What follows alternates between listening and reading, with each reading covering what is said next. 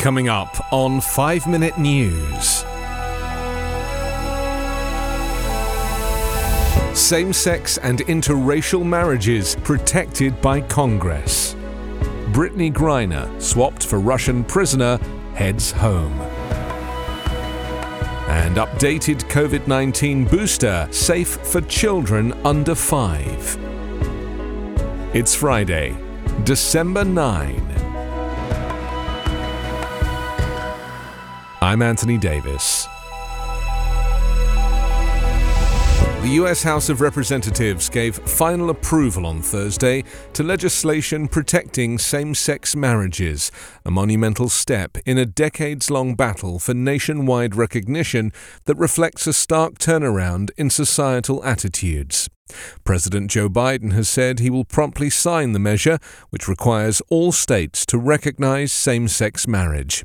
It's a relief for hundreds of thousands of couples who have married since the Supreme Court's 2015 decision that legalized those marriages and have worried about what would happen if the ruling were overturned. In a statement after the vote, Biden called the legislation a critical step to ensure that Americans have the right to marry the person they love. The bipartisan legislation, which passed 258 to 169 with just 39 Republican votes, would also protect interracial unions by requiring states to recognize legal marriages regardless of sex, race, ethnicity, or national origin. After months of negotiations, the Senate passed the bill last week with 12 Republican votes. The legislation would not require states to allow same-sex couples to marry, but it would require states to recognize all marriages that were legal when they were performed and protect current same-sex unions if the Supreme Court decision were overturned. While it's not everything advocates may have wanted, passage of the legislation represents a watershed moment. Just a decade ago, many Republicans openly campaigned on blocking same-sex marriages. Today, more than 2/3 of the public support them. Still, most Republicans oppose the legislation, and some conservative advocacy groups lobbied aggressively against it in recent weeks, arguing that it doesn't do enough to protect those who want to refuse services for same-sex couples. American basketball star Brittney Griner headed home on Thursday night, freed from Russian prison, in exchange for the US releasing notorious Russian arms dealer Viktor Bout, in the culmination of an 8-month saga of high diplomacy and dashed hopes. But the US failed to win freedom for another American, Paul Whelan, jailed in Russia nearly 4 years ago. The deal, the second in 8 months amid tensions over Russia's invasion of Ukraine, secured the release of the most prominent American detained abroad and achieved a top goal for President Joe Biden.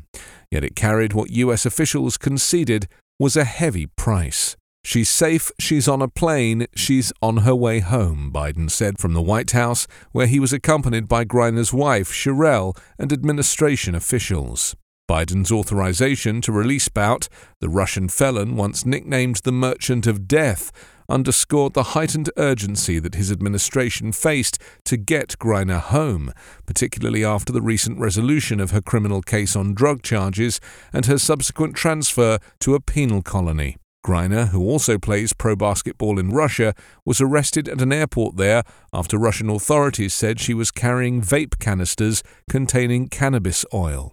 Griner is a 2-time Olympic gold medalist, Baylor University All-American and Phoenix Mercury pro basketball star, whose arrest made her the most high-profile American jailed abroad.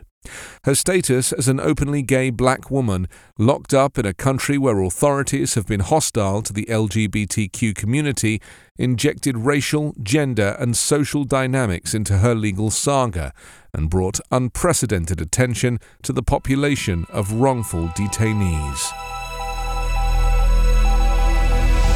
US regulators on Thursday cleared doses of the updated COVID-19 vaccines for children younger than 5. The Food and Drug Administration's decision aims to better protect the smallest children amid an uptick in COVID-19 cases around the country, at a time when children's hospitals are already packed with those suffering from other respiratory illnesses, including RSV and the flu. Omicron-targeted booster shots made by Moderna and rival Pfizer already were open to everyone aged 5 and over. The FDA now has authorized use of the tweaked shots starting at age just 6 months, but just who is eligible depends on how many vaccinations they've already had and which kind. Only about 5% of youngsters aged under 5 have received the full primary series since vaccinations for the smallest children began in June. The FDA decided that children aged under 6 who've already received 2 original doses of Moderna's COVID-19 vaccine can get a single booster of Moderna's updated formula if it's been at least 2 months since their last shot. The updated vaccines from Moderna and Pfizer are combination shots containing half the original vaccine and half tweaked to match the BA.4 and BA.5 Omicron strains that until recently were dominant. Now, BA.5 descendants are responsible for most COVID-19 cases. You can subscribe to 5 Minute News on YouTube with your preferred podcast app. Ask your smart speaker or enable 5 Minute News as your Amazon Alexa flash briefing skill. Subscribe, rate and review online at 5minute.news.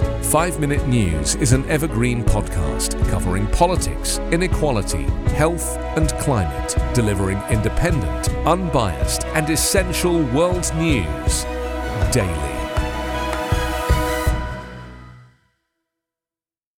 Hello, this is Gary Chahot welcoming you to check out the French History Podcast. Our main show covers the history of France from the first humans until present. If you liked Mike Duncan's The History of Rome and wanted a similar program covering the land of beauty, culture, and love, we are exactly that. We also host world-renowned scholars who have delivered guest episodes on their specialties, including 18th century pirates, revolutionary booksellers in 20th century Paris, the special friendship between the Marquis de Lafayette and Thomas Jefferson, and numerous others. Learn what you love and listen to the French History Podcast today.